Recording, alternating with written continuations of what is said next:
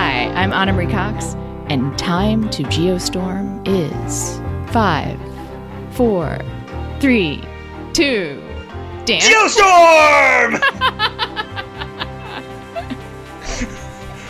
Hi, I'm Daniel Dresner. Remember the first time I had to bail you out? Welcome to Space the Nation, where we look at science fiction through the lens of complex adaptive systems and ensemble forecasting. Today we'll be talking about Geostorm! Which is available on a variety of streaming platforms. I watched it on HBO Max. Dan? I did as well, yes. It is available on Sling. I know. I don't know where else. Next week we will wrap up Butlervember, or Dan, as we say. Butlervember! Thank you. With an actual good movie. Like a genuinely good movie. You have told me it is a genuinely good movie. I'm not going to lie, Anna. I'm now worried. Like, I'm worried I've built this movie up too much. Because I think it is a good movie. I think it's a mostly good movie. But, like, I will say this. Compared to the 3 we have done so far for Butlervember, it is a better movie than all 3 of those. That I am quite confident of. Yes. I believe that this movie has a 17% on Rotten Tomatoes. Yes. Which puts it above Gods of Egypt. Wow. So, and it is better than Gods of Egypt. Okay, yeah, I suppose. Well, it's more, there are a few more laugh out loud moments here. I don't think they're intentional, but they are a few more laugh out loud moments. Yeah, that's the way I would put it, yes. Which actually There's less nakedness. There's less like nakedness, but it's a better movie. Like, right. It depends on what you want. Right, like, really. Exactly, yeah. Like, what makes a good movie, a bad movie good for you? Is it... This is actually something at it, or is it pretty people? Right, and this is something we're going to be talking about. Gods of Egypt has prettier people in it. Yes. Has more attractive. God, yes. With showing more of their bodies. Yes. So in that it has sense, that going for it. Absolutely. This one does not have that, but it is weirdly more enjoyable, which we will get to. Yes. After we finish up Butlervember, we are going to celebrate Space Giving. Dan? Yes. Space Giving, which is something we started last year and we're going to keep doing as long as this podcast runs, in which we talk about the things we are thankful for in the past year in the genre, as it were, and also a few other things. And then after that, I believe we are going to talk Endor, which is... So excited. Yes, which, let's put it this way, I assume for both of us is one of the things that belongs in Space Giving. So, yes. Yeah, definitely thankful for Endor. And I'm not going to lie. We were texting about it. This last episode was just so good. So good. I also, the whiplash I suffered between watching Geostorm and watching Andor was so massive, it's hard to begin. But I wondered why your neck was in a brace. There we go. Yes, exactly. Also, if you haven't yet, maybe consider becoming a patron. Our Patreon page is patreon.com/spacethenation. Anna, what are the whole perks and benefits of becoming a patron? Well, there's the sort of intangibles, like the feeling you get of knowing that you're supporting us, which is good. You get that warm glow inside. It's true. We've surveyed people, and that they all testify to the warm glow. It's true. And supporting Alwyn's college fund. Oh yes, of course. And then there are other things like early access to episodes, and some special episodes. I shouldn't say this, but we haven't done one in a while. But you will get special access to special episodes. Once we get to 250 patrons, and we're, I think, only about 40 away, so we're getting close. So, yeah.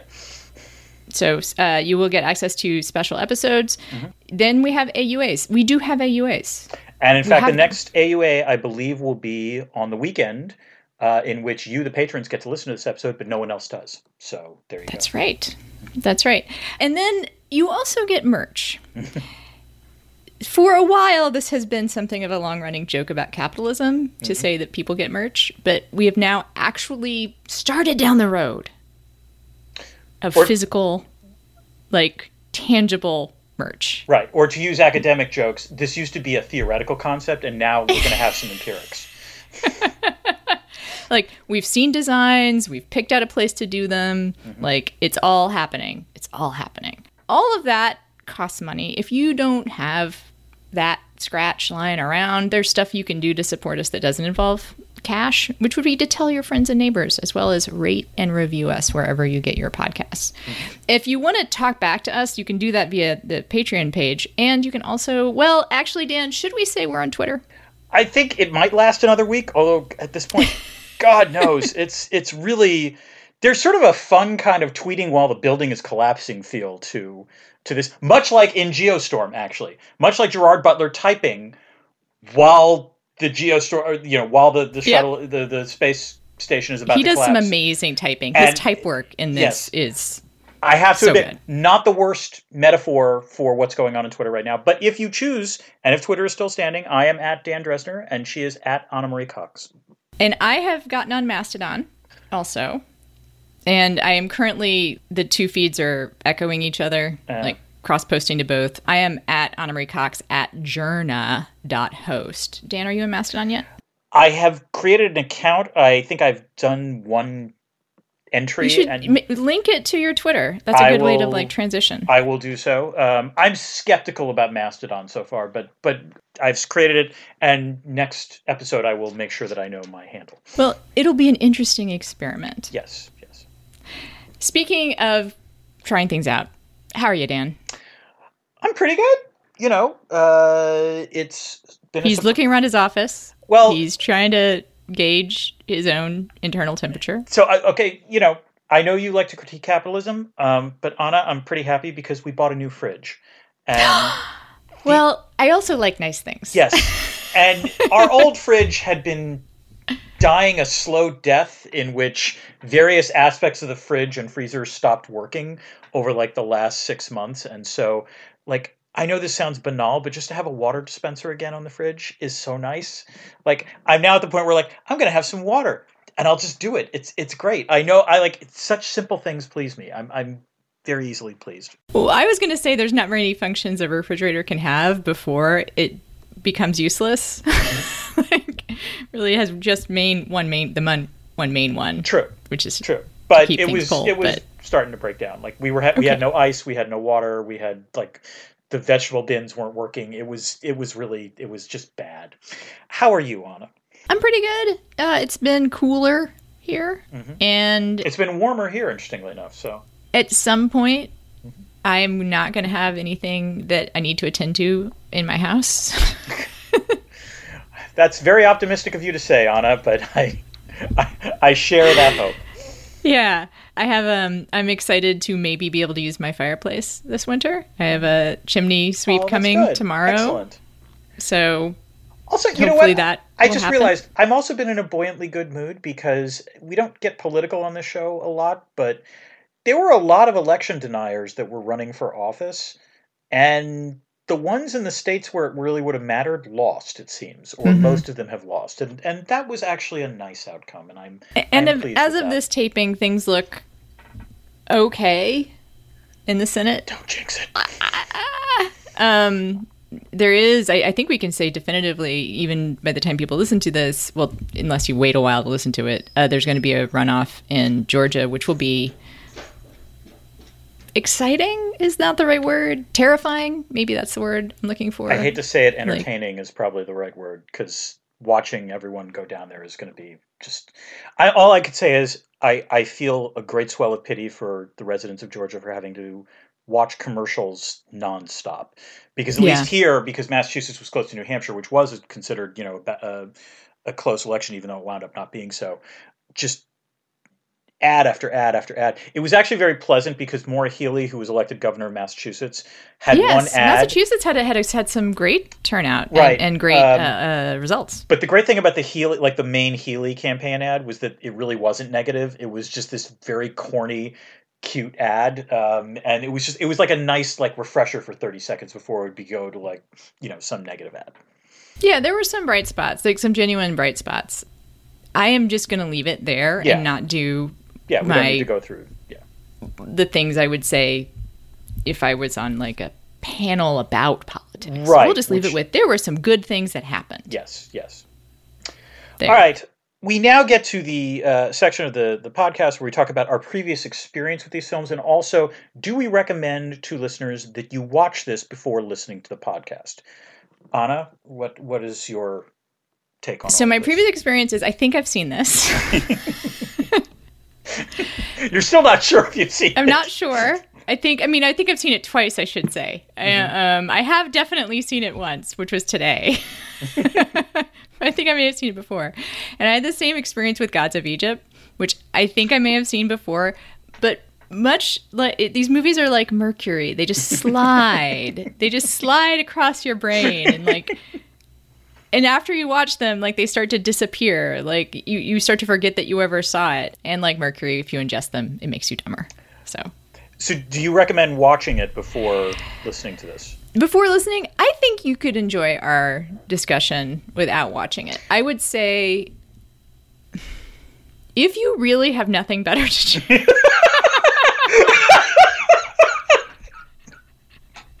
Once again, Anna, you know what? You just produce non-stop blurbs for the movie posters. Geostorm, if you have nothing better to do, Anna Marie Cox. If you really have nothing better to do. I think that really is important. If you really have nothing better to do. If you've watched all of the Great British Bake Off. If you have gotten to just the video of the fireplace on Netflix, then maybe this is the thing to do. So it's weird because like there are laughs. Yeah. Right? Like we both laughed out loud. Oh yeah. Yeah. Several times. Right. But it doesn't quite, and I want to talk about this later, it doesn't quite reach like Moonfall. No. Or it is not as Reign entertaining. of Fire. Right. Or even levels. 2012 or Day After Tomorrow. Yeah. Yeah. I would agree. Like, as you know, I genuinely like Day After Tomorrow. Yes. So, my previous experience, I do know that I watched this before. And the reason I know I watched this before is that I watched it on an airplane.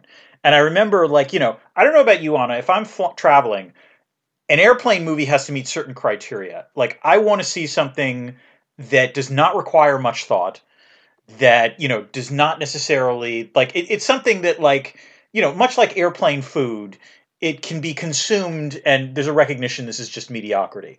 So Big, Dumb, and Stupid is generally what I want in an airplane movie. And this did fit the bill, but I'm pretty sure I actually fell asleep watching this film, which is impressive given what had happened.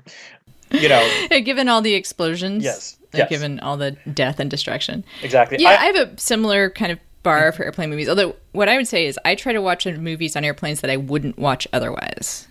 Fair enough. That's true. Sometimes I watch like romances. I confess the other prior experience I have with this is the How Did This Get Made podcast, which does a great episode of this, I believe, in which they just shout Geostorm randomly. But the thing I learned from listening to that podcast is that apparently the producers of this film were not aware that there is a car called the Geostorm, which testifies to the laziness, I think, involved in the making of this film. And we'll get to this, there is a qualitative difference between this film and the films like we discussed, like Moonfall and others. And it's not that Moonfall is good, but there's a difference that makes that more enjoyable and made this less enjoyable. There was entertainment here, but like this is not quite, as I think you said, Anna, it just misses the good bad movie element, or the so bad it's good element. Yeah, it's so bad it's fun. It's so bad that like you can like kind of laugh with it more than at it. Like I think it's more laugh at it than laugh with it. But I know, but like Moonfall, I feel like one of the reasons why it's the greatest movie of 2022 is that I feel like the spirit of Moonfall is incredibly generous. Like you are laughing with it. Yes, like, no, that's a good way of putting it. It may take itself seriously, but it's like if you have a friend that's like a cosplayer or something, and they take their cosplay very, very seriously, but if you make fun of them for it, they're kind of like, yeah, I know, it's a little ridiculous. And that is kind of like the Emmerich films. I think that's because it's not just Moonfall. I mean, that's 2012 and all the others as well. Yeah, it's they take it very seriously. Mm-hmm. He's doing it serious. He's doing the best he can. But if you point out some that's kind of ridiculous, okay. Yeah. This is just lazy, and we'll talk about this later. Yeah. But like, there's not as much of a care for craft, which is weird, like comparing that to Moonfall, but like that is the actual difference. Moonfall is it is the work of an auteur. Yes, it's a ridiculously stupid movie in a variety of ways, but I believe that Emmerich believed in the film in a way that I don't think anyone involved in this film believed in this film. And justifiably so, I would say. But like as a result, it doesn't quite work. I don't know how to put it. I think they may have cut and pasted Ed Harris's role from another movie. Like they just I like the idea. Digitally removed him from some other Ed Harris movie. Oh God! Do you think this was like Carrie Fisher in in episode 9, where it's like they just used a CGI Ed Harris? That because would it's indistinguishable from every other role. You know, where he's a bad guy. Yeah. Oh yeah, spoiler. Oh, way to go! I can't believe you did that. Wow, Anna. There's a lot of mystery and intrigue about who the bad guy is. Yeah. Yep. All right, why don't we get to the story behind the story? Anna, as with all the Butler Vember films, we must ask, what was Gerard Butler's agent thinking? Was it that he was finally going to get to star in an Emmer-esque disaster flick featuring one of Emmerich's co-screenwriters? Yes, Dean Devlin. Yes. Okay, I could answer that question. Mm-hmm. Or I actually can't. I mean, I actually did some research about Gerard Butler's agent, and I did discover he's no longer at CAA. 2 years ago, he went and started. He went and started his own creative endeavor. Wait, Gerard Butler went on his own? No. His agent left CAA and started his own entertainment company. Oh, that's much sadder. I'd thought that Butler had finally found a new agent because that would explain a lot. Actually, I think he's still at CAA, but it'll be interesting. Okay. I don't think he moved with him. Okay. Because I think it's like a production company. It's not. He's not going to be an agent anymore. Yeah. I will be interested to see if Gerard Butler's choices change. Yes, this is a valid question to ask. Yeah. But I have a much more important piece of information about this movie. It is the Rosetta Stone. It unlocks it. It explains everything you need to know. Okay, do tell. This movie emerged from a conversation that Dean Devlin had with his 9-year-old.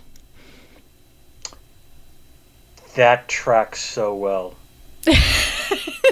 Who I think may be an uncredited screenwriter. Oh my God, that's like the puzzle piece. Finally, that's like finally getting the kill codes. It is it's like the biometric kill codes. Yes, it's like getting the biometric kill codes of the 9-year-old. Yes. Yep. Okay. The 9-year-old is the kill code.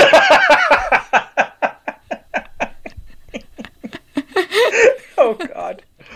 Oh, listeners. Oh, dear. 9-year-old is the kill code. Yeah. That I don't think you need to explain anything else. I mean, that does pretty much encapsulate the whatever questions you had about this movie. Yep. It came from a conversation he had with his 9-year-old. Okay. Who actually has a cameo in the film too. Oh, well, good for the 9-year-old for that. I mean, And I believe she's actually a working actress now. Oh, although she's a teen, so. Okay. I'm not she sure doesn't play Gerard Butler's daughter, though, I'm assuming. She does not. Good. Okay. She would be too young because she's not 13. Except the actress. But by the way, 13. Just to be clear, I'm not sure the actress in the movie looked 13 either. But that's a whole separate conversation, and we don't need to go there. Yeah. Hand wave. Yeah. Hand wave. Okay. Chekhov's What's It? Dan, what do you got? Anna, I have Chekhov's secret code, which is the dumbest fucking code in history. But they mention it in the beginning and then use it later, although you didn't need a hacker to figure it out. And even the hacker points that out, to be fair. I love that. I love that the hacker's like, this is a terrible code. Yes. I will say, that is one... And he's like, well, I was 12, okay? Right. That is one interesting thing about this movie, at least in terms of the screenwriters, which is the screenwriters seem to frequently cop to the fact that they have come up with dumb ideas in the film. So, maybe it's the, 9-year-old in it. I don't know. It's fascinating. I agree. It's a very strange tick. And I want to talk about other ones. There are moments where, characters seem to say, yeah, this is dumb. Yes, basically. Yeah. It's just amazing. So I was saying, fire that secret code 2 times, because it's what I picked as well. Yes. And then I actually tried to make my response. I was going to make my response a version of the code where I said, 2 times I coded, whatever. It would involve weirdly enunciating the... You'd have to do McConaughey speak in order to be able to make that clear to those who don't know the code. But yeah, fair enough. But we should talk about the plot. Should we, Anna? But okay, I did work on doing this, and I want to be clear that, Anna, I've taken your guidance that you have pointed out before, that there are times where I am giving the plot more coherence than actually exists, and I didn't put as much effort into this plot recap. Oh, good. As the other one. So I just like want that. You to know. I mean, yes. You know. I very rarely tell people to, like, you know, wing it or fake. Do a half-assed job. That's actually one of my mottos sometimes, is do a half-assed job. When in doubt, do a half-assed job. All right, let's get to Act 1, the dumbest exposition ever. In a voiceover narration that provides the first hint at this film's stupidity, we learn that in 2019 the weather was bad, bad, bad. Like the day after tomorrow kind of bad. So the United States and China lead a 17-nation consortium to build a system of climate-controlling satellites. I'm already laughing, Dan. Yes, I know. Called Dutch Boy. I don't know how many times Dutch Boy is actually said in this film, but it's said a lot. To control the weather. It's all run by Jake Lawson, the gruff chief, and I'm being generous there, who oversaw the 600-person international crew to build the International Climate Space Station, ICSS, and run it. In the country's fastest oversight hearing ever recorded, Jake runs afoul of a senator and is fired. The person to replace him, his younger brother Max, who is also an assistant secretary of something or other. I refuse to devote more attention to the verisimilitude of this plot than the screenwriters, Anna. I'm just going to observe that he's the assistant secretary of a Death Cab for Cutie cover band. Because his haircut is like distractingly hip. I mean, hip, it's messy. It's like one of those things like the boys I had crushes on in high school had hair like that. Oh. Like, okay. Well, good for Jim Sturgis. It's a very good haircut for like a rebellious 15-year-old. Right. And it is not such a great haircut for someone who actually still looks kind of 12, but yeah. Anyway, 3 years later, and you're not going to believe it, Anna, but there are problems with Dutch Boy. A village in Afghanistan is flash frozen. An airlock in the ICSS just opens by itself. Hong Kong streets are superheated. And this is also awkward because the U.S. is set to hand over control of Dutch Boy to an international oversight board. To get to the bottom of this, Max advises President Palma to send a team up to the ICSS. Secretary of State Deckham recommends Jake. Max goes to Florida to coax Jake into participating, which leads to a lot of brotherly bickering that I'm not going to get into. Anna, we're going to dive into the really dumb parts of this film for the entire rest of this podcast. But I will confess to one thing about that opening that actually made me sad rather than just laugh out loud funny, which was the film's ham-handed faith in multilateralism. There's a lot of references to the International Consortium. I mean, I don't know how many times they keep talking about, do you know how hard it was to get these countries to get, work together and so on and so forth? The US and China working together, which was possible maybe, it sort of demonstrates how even in 5 years since this movie has been released, how times have changed. The film also tries to show the flags of all the different countries, presuming they work together. I actually did kind of like that. But it's all legitimately depressing now, because this was risible in 2014 when it was filmed, and even more risible in 2017 when the film was released. It seems laughable now. Yes. I cut and pasted what I wrote in my notes. which is priceless. Yes. Which is simply led by US and China? LOL. Yeah, which would require there to be Chinese people somewhere in this film. There's one character who's not really Chinese, as near as I can figure out. He goes to college with math. No one else in the space station is Chinese. It's bizarre. It is a very strange kind of picture of international relations. Mm-hmm. Not racist exactly, but just kind of idealistic to the point of being dumb. Yeah. Is that what we want to say? Let me put it this way. I can picture the producer saying, okay, we need to have a European, we need to have an African, we need to have a Latin, just like do Yeah, as though those are countries, by the way. Exactly. Like being like, we need someone from the country of Latin America. Yes, and the country of Africa. Let's make sure we have someone from Africa there. Okay, then we're good. All right, we're good. Yeah. So, I guess that's where we begin, because otherwise, where would we begin?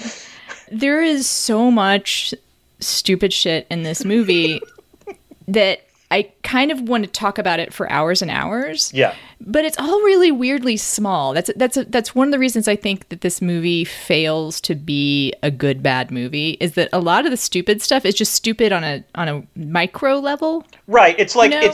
let me put it this way. It's just annoyingly stupid. Yes, like- it's not the moon falling from the sky. No. It's Like, the that's dumb... a big swing. Right. It's the dumb stuff like characters saying things to each other that if was actually real, no one would say those words because the other character would know it already. Like, Yeah. you know, it like the number of times that happens in this film is extraordinary. But so I want to actually lay out what I think is the biggest problem. Yes. Believe it or not, the biggest problem in this movie, which is Gerard Butler's character is an asshole. Oh, God, yes. Just an unpleasant person. Yes. He's not like a wise guy, No. you know, who cracks jokes. He's not like a smart... when things are tense. I don't think he makes a single joke in this film, actually. I could be wrong. He's but- just a dick. Yeah. Like he's just an awful person. Yeah. When they have this Senate hearing, which is apparently in an atrium, by the way, like it's Yeah. very strange. But- He actually sort of gives this monologue about how he's an awesome manager and he's the one who should be taking credit for stuff. Yeah. Like it's not like it's almost like Brechtian. Like it's almost like subverting the idea of the anti-hero even, because like when you have someone come in to do that kind of speech, usually in the trope of like the Senate hearing with the anti-authoritarian scientist or the person who's going to stand up to big government, whatever, like usually that person is kind of humble, right? Right. And like their response to big government is like, you should let the little guy, you know, this is a team effort and we should be able to do this with whatever. And he's just a dick. He's just like a bad person. And there were times I didn't want to spend time with him. Yes. And no, he's not a pleasant character. His brother is not really a pleasant character. They're the two protagonists, and then there's the third. We'll get to the other characters. The other thing, like you're right, there's a lot of small things to pick, but I do have to say this: the movie literally opens with the senator convening the hearing, complaining that Jake is late by an hour, and Jake's response is, "Well, I'm sorry, I flew in from space," and Dick. like, you know, first of all, it's a dick comment, but second of all, I'm like, is there a spaceport in DC? Otherwise, like, why would the hour, like, it didn't make any sense to me. Like, why would that be the reason he's late for me? And like it's like, is it a joke? I mean, people kind of laugh, but he's like wearing a suit. Like it'd be kind of funny without I a guess, if he was, tie, like, though. wearing Again, like a space suit. Like I just got in from outer space. Right. Like, you know, But also, like- boy, are my arms tired. like, this is supposed to be an endearing thing about the character, which is he shows up without a tie and has to borrow a tie from, like, a guard. But again, this is a really nitpicky thing, but, like, you know, if you're going to testify before Congress, and I'm sure he has had to do this before, you wear a freaking tie. It's Or just- don't. Yes. Like Or- fine. yeah, right. Don't Exactly. wear a tie. But don't think, oh, I don't need a tie. Oh, whoop, I forgot my tie. Like, you know, it doesn't show him to be I think it's supposed to indicate that, like, he doesn't care about such niceties. It actually just reveals him to be an idiot. And that's the real problem. He seems like an idiot and a dick, and Yeah. like, why does anyone want to spend time with him? Yep. I don't want to spend time with him. Like, he's the biggest problem in the movie in a way, Yeah. because like he's such an unpleasant character Yep. that it's really hard to care about him. Yes, It's it is. very And he's also, hard to care. again, it wasn't just that he's a dick. He's also bad at his job, which we will get to Yes. right now Yes. on Act 2. Yes. All right, Act 2. Act 2, dumbest conspiracy ever. Jake heads to the ICSS and meets his international team. The meeting seems to consist of 5 minutes of everyone insulting each other. They try to examine the Afghanistan satellite, but the robot arm holding it goes mysteriously haywire. So does Jake's spacesuit when he goes for the spacewalk to retrieve another piece of evidence. Seems fishy.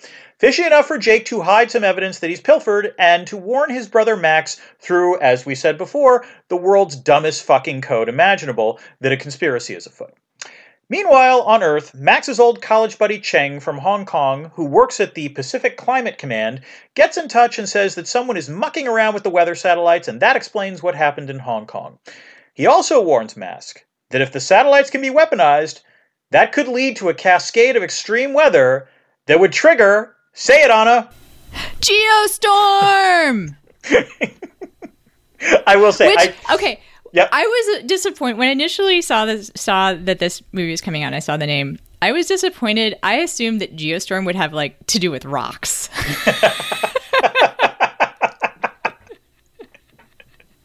It's raining granite. Damn it.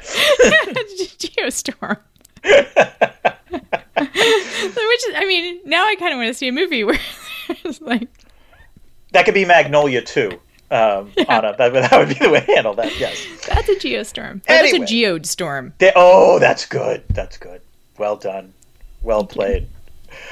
After some suits break into Cheng's office, he hightails it to DC to meet with Max and his girlfriend, Secret Service agent Sarah Wilson.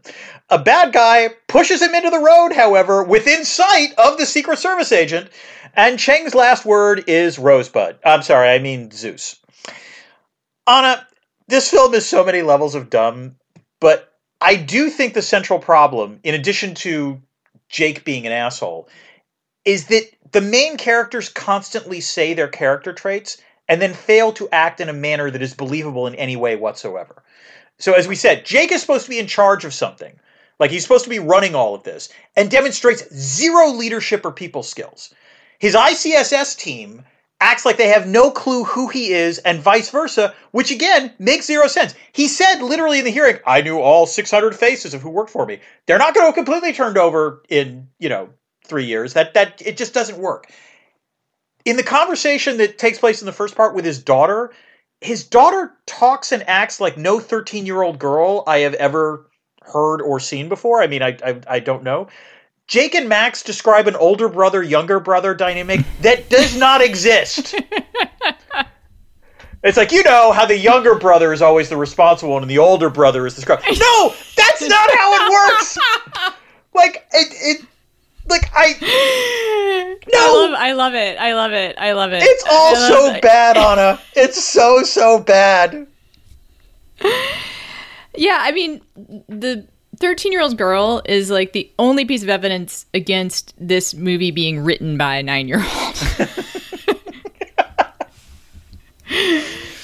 Although, here's a theory. That is how a 9-year-old would think a 13-year-old would talk. That's what I'm thinking. Yes. It's like, she's a grown-up too, so we'll have it like that. Because she's a grown-up, because she's 13. Yes, so exactly. She talks the same as a 26-year-old. Right.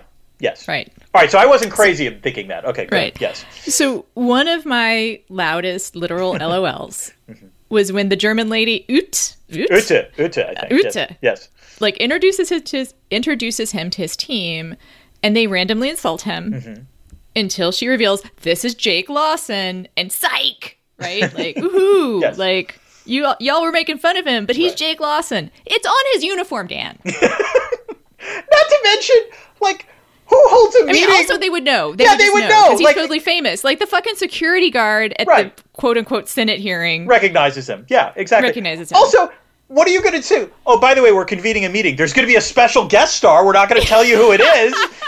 Just show up to the meeting. There's going to be a mystery guest. Right. Like, one of the premises of this entire film is that no one ever reads any memo ever, which I confess is consistent with the laziness of the plot, but like it's so bad in that way. Yeah. There's also a scene in which this is a bad sign in a movie in general, where the politicians are sitting around arguing about what to do, and someone's like, "We can't play politics with this. People's lives are at stake." Yes. Like that. I mean, I don't think that's ever happened in the history of actual politics. No, not to my knowledge. Because, and this is a pet peeve of mine, you can't do things outside of politics. Right. Like, it is politics to have people's lives at risk. Yes. Like, that is a political consideration. It is also it's also a moral consideration. It's a moral consideration, but moral considerations and political considerations are the same thing. Mm-hmm. Yeah. So, anyway, so that's Max is like, we can't play politics with people's lives. No, that is what politics is. It is people's lives. Anyway. Yeah. I don't know if I even want to go here. Like, this is like, if you start with this picayune bullshit, like, where do you stop? Sarah Wilson, worst Secret Service agent in the history of all time. No, and I'm counting those Secret Service agents that got drunk and had prostitutes in, like, Sao Paulo or wherever. I was thinking, as I was watching this film, I was like, oh, you know what? This is a really clever meta take on how bad the Secret Service turned out to be. Of course, this all happened mostly before, the film came out before this. It was like, now you see the rot at the center of the Secret Service on it. Yeah. Well, except apparently there's only one Secret Service agent, and her name is Sarah Wilson. So you can't really complain about this whole, like, community or like the culture of the Secret Service because there's just the one. Because she's the one who gets called all the time. Like when she has, there's like this scene where she's like, "Oh, I have to work," and like she's called in to the White House because he's giving a press conference, as though there's no other Secret Service. Right, there's no such thing as rotations or literally, it's just her. Anyone who's ever seen In the Line of Fire is like, I don't recognize this Secret Service, so yeah. Yeah, and also the Secret Service is not the Buckingham Palace Guard. Yes, there is a scene. True. Where like that's Max right. tries to make her laugh or something. Yeah. It's and she's like, "I can't laugh on duty" or whatever. Like, well, also apparently, Anna, she can't date anyone, which again doesn't make any sense. Like that's not how this works. As someone who's covered presidential travel, yes, do tell, Anna. Oh, there is dating. Yeah, I'm sure there is. There is a saying, in fact, wheels go up, rings come off. Oof. Wow. Okay. Yeah. Good to know. And in fact, I wanted to just make sure that that I wasn't imagining things about this being at least a thing that people talk about. And I found out there's a rumor, Dan, that Don Jr.'s wife had an affair with a Secret Service agent. Oh, God. Well, I'm assuming the Secret Service agent had slightly less coke in his system, so that would make sense, yes. Yes, right. He passed the drug test that Don Jr. failed. Yes. Right. So I don't know what else to say about her except sorry. The other thing I have to say about her is that it's too bad there's only one Secret Service agent because she's terrible at her job. She is awful at her job, and we're going to get to this in a bit, but I kept saying, no, don't do this. What are you doing? It's just abysmal. Well, it's in one of the ways that the characters keep saying what their character trait is and then not doing that. She keeps saying, I gotta follow the rules, gotta follow the rules. And then she very, very easily breaks them. Then just with the slightest push of a finger, she is a pushover, right? She's my favorite one is she says to Max, "You're soliciting a Secret Service agent to break into the White House server?" Which no Secret Service agent would actually have access to, but keep going. This is levels of ridiculousness, right? Yeah. Why would you ask the first problem is for Max, which is why would you ask a Secret Service agent to break into the White House server? Then there's the White House server. That's not a thing. That's not a thing that happens. And then she just does. Yeah. He actually says, "Just this one time." Which it isn't, and it's not, and it's. Oh, and also, even if it was just the one time, that's still pretty bad. No, it's fireable. Yeah, no. Well, let's get to that actually right now. Okay. So, all right. Let's get to Act 3. Is it over yet? Nope. There's still half a movie. Damn you, Geostorm. Max's cybersecurity friend Dana searches for a Project Zeus and finds it exists only on that mystical White House server. Max convinces Sarah to give him access to that because, actually, I think the actual sentence he says in the movie is, "I'm asking." He also says just once, I swear. Okay. He says just once. Anywho, they crack it and that's two powerful arguments, Stan. That's two powerful. That's not just one powerful argument. That's two. How could she say no? I mean, she's not made of stone, Anna. Yeah. She's flesh and blood. Although her acting suggests otherwise. Oh God. Okay. Anyway, they discover lots of simulations of extreme weather. Sounds bad. Max and Jake talk, and Jake thinks the president might be responsible. Max convinces Sarah to help him get on Air Force One, so we're now just twice on this, as the president heads to Orlando for the Democratic National Convention. Max will try to obtain the kill codes from the president for Dutch Boy, allowing them to reboot the software. I think he was originally supposed to get them while the president was in the shower, although that doesn't go anywhere. And I was so looking forward to that scene. That goes nowhere. It's said out loud, and I don't know why it never comes up again. Imagine in a better movie, an intentionally funny movie. That could have actually done something with that. Yes, I agree. All right. Meanwhile, in space, the ICSS command center has been sabotaged, and the satellites are wreaking freaky weather on the ground. Jake tries to stop it by smashing satellites into each other, but someone triggers the self-destruct on the station. Turns out to be someone on Jake's team investigating the sabotage.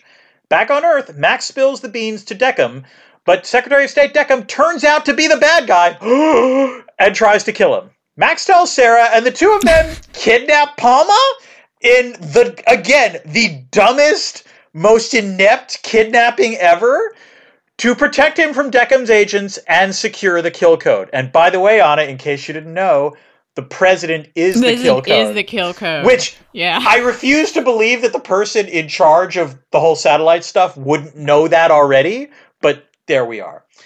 Anna, can we agree that Deckham's plot, which is, I believe, to kill everyone ahead of him in the line of presidential succession, makes zero sense? Also, why is he even down in Orlando if there's supposed to be an extreme weather event in Orlando that will kill everyone? Like, that doesn't make any sense either. I mean, I think it's sloppy plotting like this that leads me to understand why I actually enjoyed this movie less than any of the Emmerich Carey films we did. And I think it's, as we said before, I think it's because Emmerich believes in this shit in a way that Dean Devlin clearly does not believe in this film. Okay. Yes. Taking your questions in order. His plot makes zero sense. Okay. I agree. Yeah. It would have been better to do it during the State of the Union, which yes. is such an interesting idea. It's been explored before. Right. Multiple times. Admittedly, Multiple that would have been somewhat derivative, but at least that makes a little more sense. Yes. Yes. As someone who's covered multiple Democratic National Conventions, there's a few things about this that struck me as funny. One is it's not like that's not where all of the cabinet goes. Like that's just not. The Secretary of State actually is not supposed to go there. I mean, yeah, Mike Pompeo exactly. made a huge It's a political event. Uh-huh. So a lot of the people who are supposedly kind of supposed to be working for the country don't go. Aren't going to go. Right. Mike Pompeo, there was a big controversy because Pompeo actually gave a political speech. He did it from, I think, Jerusalem. But, like, most people agreed that was a no-no, and he crossed the line there. Yeah. Yeah. So there's that. And then there's also, it's really weirdly sparsely populated, too. Like, which is a thing that I noticed in this film generally, which is there's just not a lot of people in it. Right. Like, yes, there are crowd scenes, and I do think this movie might have the highest body count of any movie we've watched. Except, okay, I think 2012 probably has more. But by the way, next to 2012. Yeah, but it's an interesting comparison because in 2012, you never get this. You do believe the crowd scenes. You do believe there are lots of people. And maybe that's the other difference is that Emmerich just has more money to play with. I don't know how, I don't know. It just seemed weird. Like it seemed there's the fact that the Senate hearing looked like it was in an atrium, right? Yeah. And then there's the fact that this arena where the DNC is supposed to be is like barely. It has hardly any people in it. No, it looks like the last act of of This Is Spinal Tap.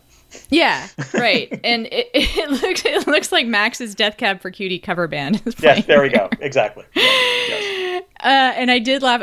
Some of the laugh out louds came here though when they plan to kidnap the president, she just takes him through the hallway.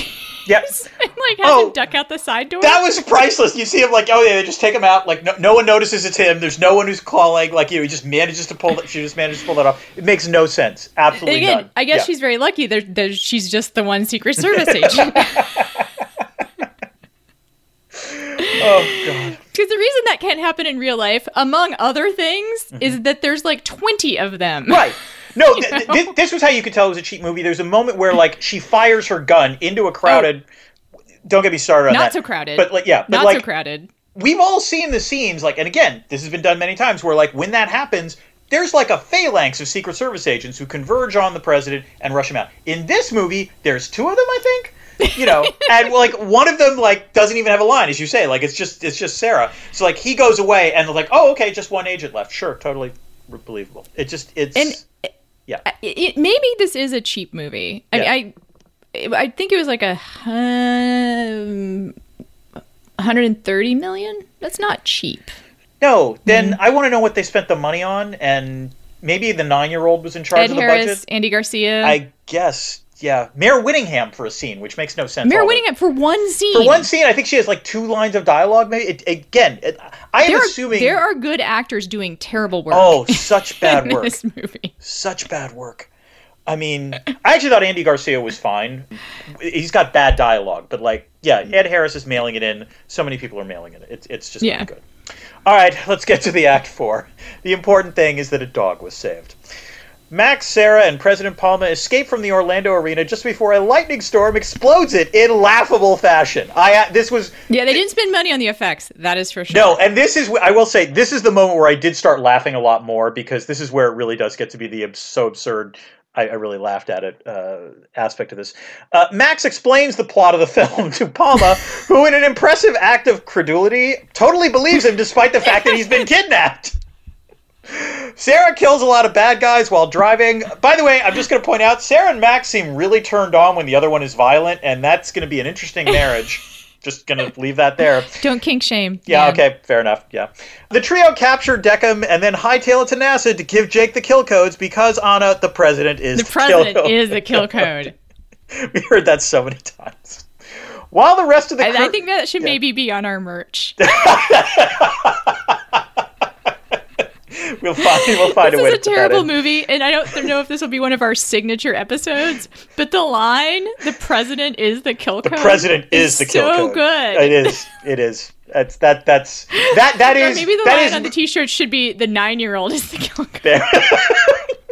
I will say, the president is the kill code is Moonfall worthy. That's the way I would put that. Yes, I agree. That's where it starts. That is a line that is good enough it should have been, or bad enough it should have been in Moonfall. With the rest of the ICSS crew evacuated, Jake stays behind to reboot the system. Uta, Jake's replacement, also stays behind. I know that's a name, but it just makes me laugh. I know. So, Uta also stays behind, but surprises him with this fact because no one is good at communication in this film. They eliminate the virus and transfer satellite control back to NASA, raising the question of why they didn't do that in the first place. That seems like it really would have been the smart move. But then there would have been no geostorm for us, Anna.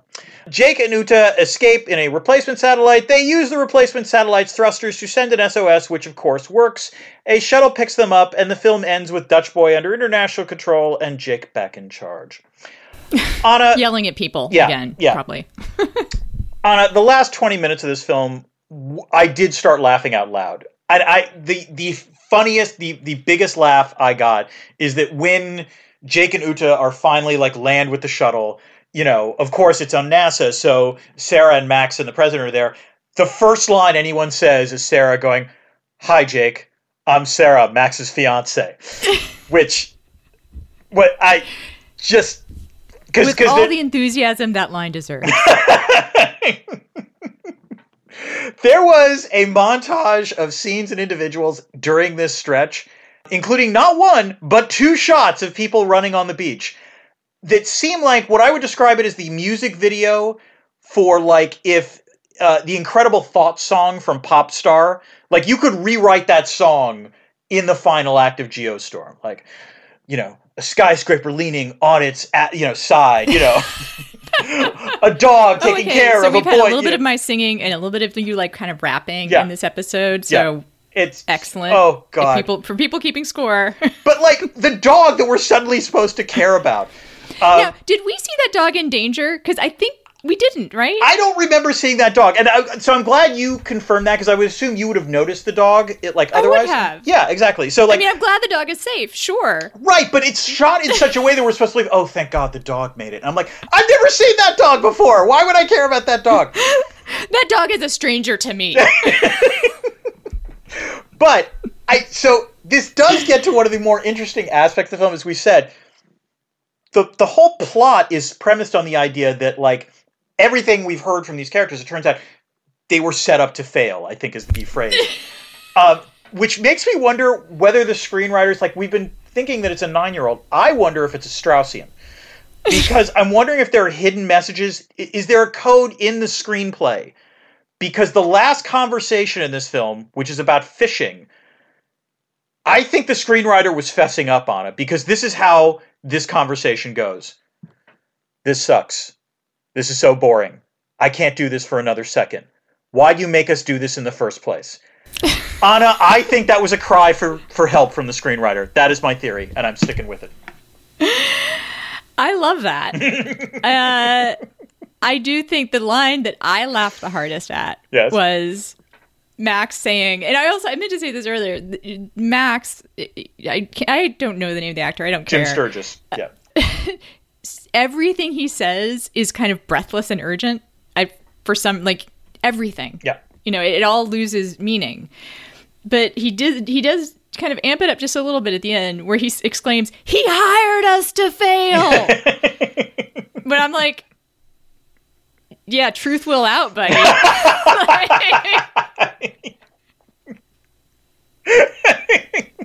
Yeah.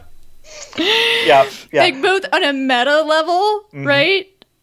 Maybe that was Dean Jim Devlin Sturgis' hired us confession. to fail. Yes, I'm now realizing the brilliant Straussian level of this screenplay. And listeners, for those of you who don't know, the idea of Straussian interpretations of political theory is that, there's often hidden levels of meaning inside, whatever's being written, that there's actually a secret message.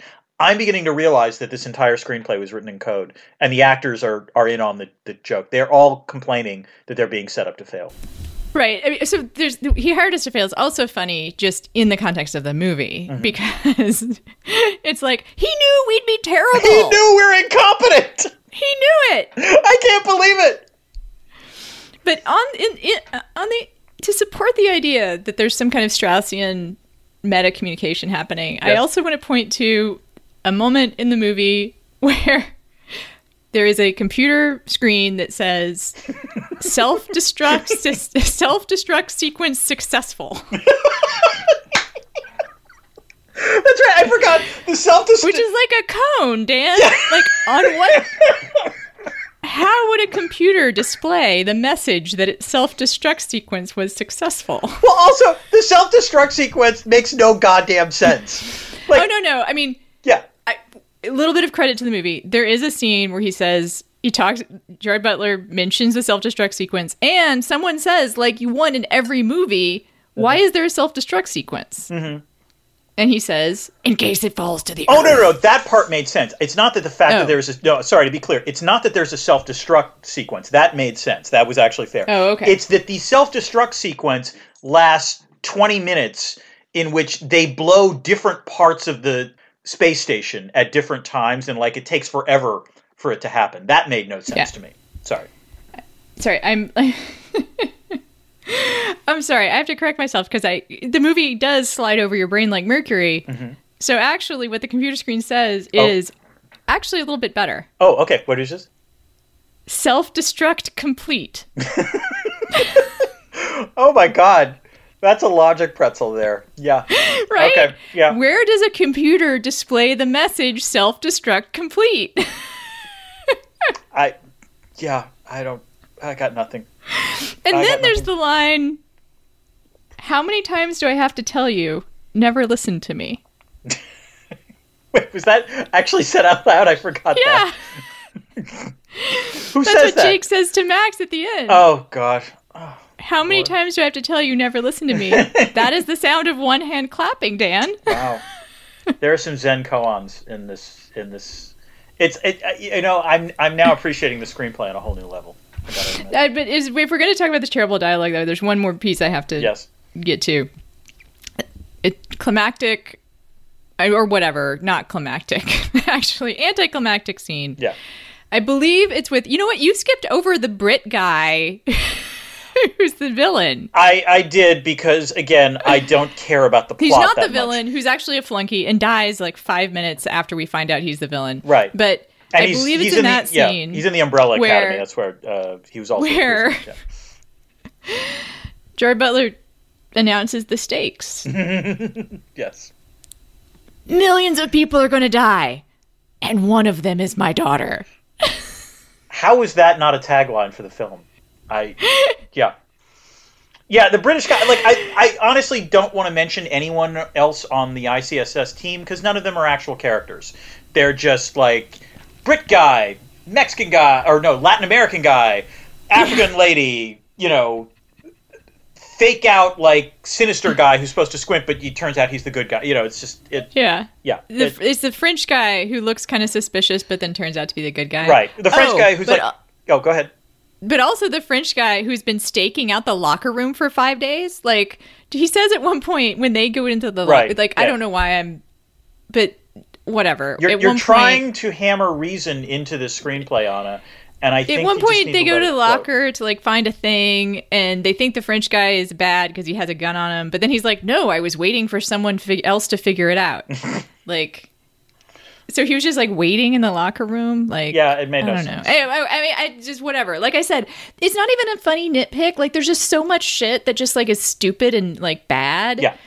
and not laughable, just dumb. No. Although I did also laugh at the very end when Jake tells his daughter, I'm coming back. And his daughter says, I know. And I'm like, how do you know this? Like, what happened that led you to this epiphany? Like, there was literally like the daughter who, by the way, provides the voiceover narration. I guess that's a tip of the cap to the 9-year-old. I don't know. Like, appears in 2 scenes in the, like, Act 1, appears in this last scene, and, that's pretty much it. Like, there's no engagement with the character. Again, it's an exasperating film in that way. All right. Well, speaking of exasperating, Dan. Oh, yes, Anna. Is there IR in it? Anna, I'm turning the clock back to 1945. And that clock says, yes, there is some IR in this film. But I'm not going to put much effort into explaining it because, again... You're going to put as much effort into it as the film did. Yes. So, a few things that the film actually, I do think, kind of get right, which is the reluctance of the hegemonic power to relinquish autonomy. So... the element of the plot is that Deckham does not want the United States to relinquish Dutch Boy to the international consortium, even though, again, 17 nations involved in this. That does track in the sense that, much like the creation of the internet, in terms of governance of the internet, the U.S. Commerce Department has traditionally had control over it, and it's been slowly reluctant to sort of turn that over to an international consortium. It makes sense that the hegemonic power wants to preserve autonomy for itself. I'm not saying it's a good thing. I'm just saying, yeah, that tracks with sort of basic IR theory. Human nature, also. Yeah, exactly. Also, we've talked about this concept before, but the notion of weaponized interdependence. They literally talk about weaponizing Dutch Boy, which, by the way, like any idiot would have occurred to them that this possibly could have happened. So, the idea, again, as a testament to the stupidity of this film, the notion that they're all surprised by this shows how bad everyone is at their job, both in the film and the making of the film. But yes, if you create a network of satellites surrounding the globe, and there's just one choke point that can control that satellite, if you control that choke point, hey, guess what? You've got some coercive power. You know who might be surprised by the ability to turn a weather machine into a weapon? A 9-year-old. Yeah, okay. There we go. Yeah.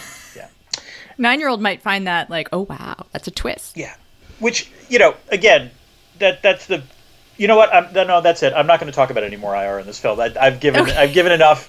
I can't devote any more energy to this. It's so bad. It's this sort of bland IR of like, oh yeah, we'll just have a few characters from other countries, but like we have no idea how the ICSS is actually run. Jake appears to be really bad at running it. And again, they take pains to point out how bad he is at this. Like, even though he's only been away for 3 years, he doesn't know what's on the station. It's just weird. And he's just a dick. Yeah. Like, he just is unpleasant to be with. Right. And so I would not want to be trapped on a space station with him. No. I would be first in those shuttles, man, when they, like, escape. I'd, like, you stay with the self-destruct. You. Right. Yeah. So, Anna, I have a question for you. Yes, Dan. Is there a critique of capitalism in this film? Dan, when I ask myself whether I want to find a critique of capitalism in this film, it's kind of like going on a roller coaster or getting Chipotle. I do, and I don't. That was actually... So I think it's time to give a shout-out to the only actor that I think actually redeems themselves in this film, which is it Zazie Beetz, I think is her name? Who, and that is an actual line. It was the one actually like partially well written, intentionally funny. Yes, exactly. Yeah. She's delightful. Mm-hmm. She's beamed in from a different movie, But actually, you know what? That's the problem. She's not. She is in the appropriate register for this movie. Right. If everyone else is not. Was doing their role the way that she does, this would be a good movie. Yes. Because she's having a great time. She is. Like. None of what she says makes sense, really, although that line is very good. That line is good. She's just there for the ride, I honestly kind of wonder. I think she's actually a really good actress, so I'm assuming this is acting, but there's a small part of me that wonders whether or not she ingested some edibles before each scene, because that would also explain what was going on. She is very chill. Yeah. It is true. Yes. She's very extremely chill. Well done.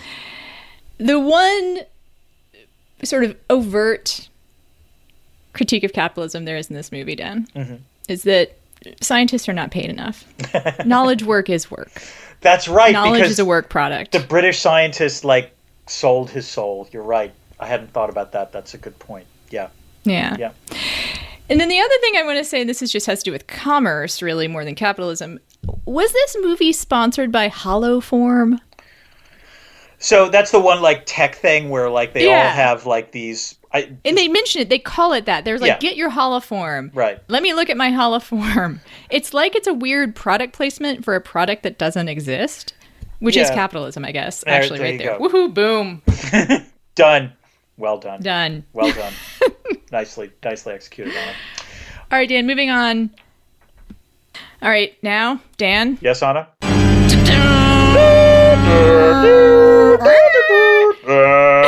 It's time for Discordant Notes, which are the comments and questions we get from the Discord, which I think we forgot to mention that's like the probably greatest benefit of being a patron is that you get to be a part of our amazing Discord. That's true.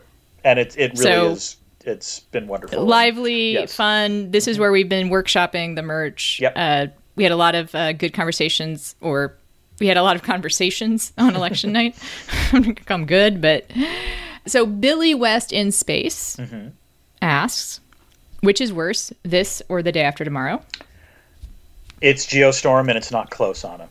And by the way, I did not like Day After Tomorrow, but it's Citizen Goddamn Kane compared to this film. Yeah. People who follow this podcast will know I genuinely like Day After Tomorrow, so it's an easy question for me. All right, Dan, people really were interested in the IR of this film, actually, sounds like. Yeah. This is Josh F. What portion of the military spending of NATO should be spent on researching and creating a weather control device? Yes. And then Executive Otaku says, does a weather control device fall under things like international arms control? So I'm going to answer the second one first. They don't right now. And that's actually a source of some controversy because when you talk about geoengineering, which is a real thing, and there's debates about whether or not to combat climate change, geoengineering should take place, there's some question about, well, who has the right to engage in geoengineering? And, the law here is not clear at all. Although, again, one of the problems with this film is that it clearly seems to think that climate change satellites are like nuclear weapons, and that's not how it works. We forgot to talk. This is something that bothered both of us, and we forgot to mention it. Go ahead, Anna. Yeah. Which is, in addition to displaying self-destruct sequence complete or whatever, the computer counts down to the geostorm. Time to geostorm.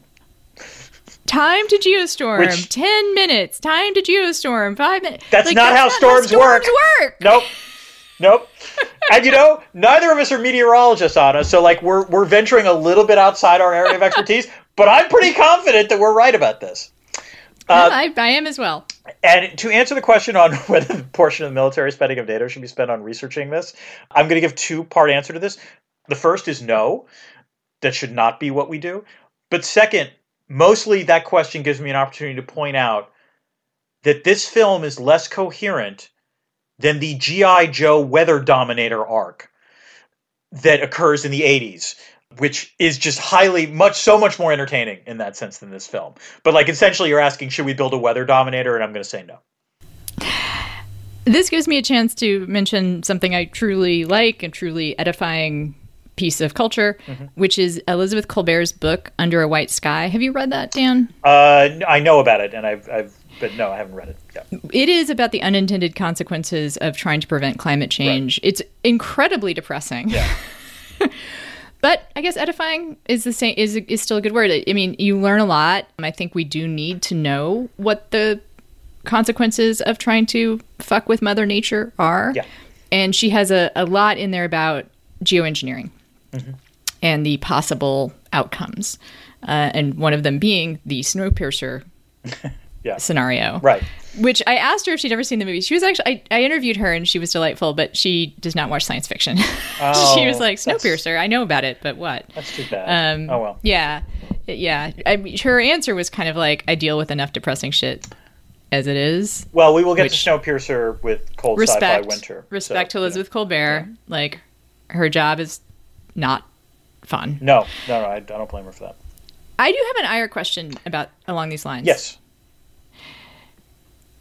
If you built Dutch Boy and you could control the weather, yes, like, why would you stop at just preventing bad weather? Like, why wouldn't you just make all the weather everywhere really nice? Ooh. I guess that's not really IR, but it's politics, I guess. Like, I mean, I was my first thought, having just lived through a drought. So it raises an interesting question in terms of the politics of this. Like, you know, would you have to ensure, like, on July 4th in the United States, it's going to be sunny everywhere, you know, not going to rain there or so forth. Like, and also there has to be rain sometimes, right? Right, into every exactly. life, a little rain must fall. Right. And so, like, do people, like, lobby for, like, not this day. We need to have a parade. We have our parade. That it's one of the myriad ways in which, if you think really hard about this film, you realize you're an idiot. Does it stand up to scrutiny? Yeah. Yeah. All right. I think it's. That was just my thought. It was like, why not just make it 75 degrees and sunny everywhere in the world? But yep. We have another section, Dan. We do, because this is Butler-Vember. We have to get to the Butler ratings. Yep. So let's start with the Butler-Glauer score. So this is from a 1, which is how he appeared in Reign of Fire, to a 10, which is how he appeared in Gamer. Anna, I'm going to give him a 9 on this one. I think maybe he cracks a smile at the end of the movie, but otherwise that's it. You know, I think I might go with an 8 because there are the scenes with his daughter. That's true. That's a fair point. Yeah. So he's not like in Gamer, he is really like, there is like... Oh, he's incredibly dour in Gamer. No place where he breaks a character, or not breaks character, but breaks out into, you don't see his teeth very often. He's not. He's unrelentingly grim in Gamer. Whereas he's unrelentingly grim. That's there's good. Occasionally a. He's just a dick in this one. Like, I don't know. I just keep saying that, but it's almost like you're auditioning. Less of to be a glower than just like being an asshole. Anna, your repetitive dialogue. It's almost like you're auditioning to write Geostorm 2. That's all I'm just thinking. Geostorm 2, the Geostorming. And then we have the Butler Shouter score, which goes from Reign of Fire. Are we just saying that Reign of Fire is his like most restrained role? It's his best role, I think, at this point. It's really good. He's legitimately good in that, and I mean, I guess he's good in 300 as well. So you know. Yeah. So and that is the other end of the Shouter score. Yeah. From Reign of Fire to 300. Yes. I mean, does being a dick count as shouting? I don't think it does. Again, like on the Shouter score, I think he's like maybe a 5 on this. He doesn't actually shout that much. Yeah. He's just unpleasant. No, like he's exactly. just not. He just does unpleasant stuff, which is like shouting, but worse maybe. Yeah, it's like passive aggressiveness. Yeah, it doesn't mean he's good. It just means he doesn't shout. Yeah, right. And then there's the Butler gratuitous violence score, which goes from. It goes from a 1 of like the ugly truth. I think we was the example to a 10 of I guess 300 again. Yes. Yeah. Oh, I know. I'm gonna say it's not high. It's maybe like a 6. Mm-hmm. But the scene where he starts wailing on the Brit. Yeah, that was some gratuitous violence. He doesn't know that guy's the turncoat. No, he's reached that conclusion, and he's been wrong every step of the way up until that point. So when I again, because I had forgotten the plot of this movie, when I see him wailing on the Brit guy's like, "Are you sure you're right about this time?" And then it turns out he does. So yeah, I was hopeful like it would be a better movie if it turned out he was wrong. Yes, absolutely. Yes. But it's because it would fit in also with the character. But that is also, by the way, the only violence that Gerard Butler actually engages in the film, I believe. Like, this film has it's got a massive death count, but it's not actually... It's not person-on-person It's not person-on-person violence, yeah. It's planet-on-person violence. Right. Yeah. Yes. So, do we want to talk just a little more specifically about how this misses being good-bad in a kind of tragic way? Yeah, it's disappointing because I was expecting to enjoy this a little more than I did in terms of reveling in the badness. And it's just bad mostly. Again, it does reach somewhat ludicrous levels in the last, I think, 20 minutes. I laughed at the shot of the Burj Khalifa like looking like the Leaning Tower of Pisa. That was legitimately funny to me. But again, I think it's bad because it's lazy and because no one seems to care. Yeah. One of my big criteria for the good bad is taking a big swing and being and buying into it, you know, just like being dedicated to the bit. Yeah. And this doesn't feel like that. This feels lazy and half-ass. I guess lazy and half-ass are the same. But no, not really. Not really exactly the same. No, this is lazy. But the other thing, there are movies that are again, so bad they're laugh out loud and funny. And again, Moonfall, I think, falls under that category. But for it to work, there actually has to be some energy or some conviction in terms of the actors. And there isn't in this film.